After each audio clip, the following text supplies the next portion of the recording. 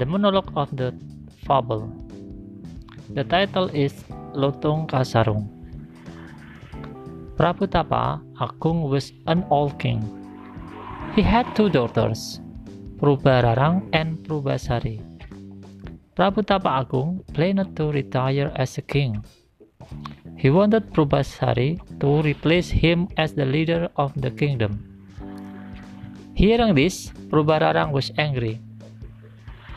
"You cannot ask her to be the queen, father. I am older than she is. It is supposed to be me, not her," said Prabhararang. But the king still chose Prabhasari to be the next queen. Prabhararang then set a bad plan with a prince Indrajaya. Together, they went to a witch and asked her to pull a spell on Prabhasari. Later, Prabhasari had bad skin. There were black dots all over her body. "You are not as beautiful as I am. You cannot be the queen. Instead, you have to leave this palace and stay in the jungle," said Prabhararang. Prabhasari was very sad. Now she had to stay in the jungle. Every day she spent her time playing with some animals there. There was one monkey that always tried to cheer her up. It was not just an ordinary monkey. He had magical power. And he also could talk with humans. The monkey's name was Lutung Kasarung. He was actually a god. His name was Sahyang Gurumina.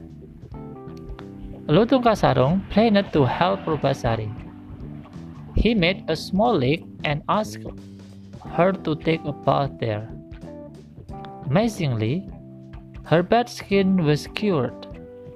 Now she got her beautiful skin back. After that, she asked Lutung Kasarung to accompany her to go back to the palace. Prabhararang was very shocked. She knew she had to come up with another bad idea. She then said, "Those who have longer hair will be the queen." The king then measured his daughter's hair. Prabhasari had longer hair, but Prabhararang did not give up. "A queen must have a handsome husband. If my queen is more handsome than yours, then I will be the queen," said Prabhararang. Prabhasari was sad. She knew Prabhararang's prince Indrajaya was handsome, and she did not have a prince yet. "Here is my prince Indrajaya. Where is yours?"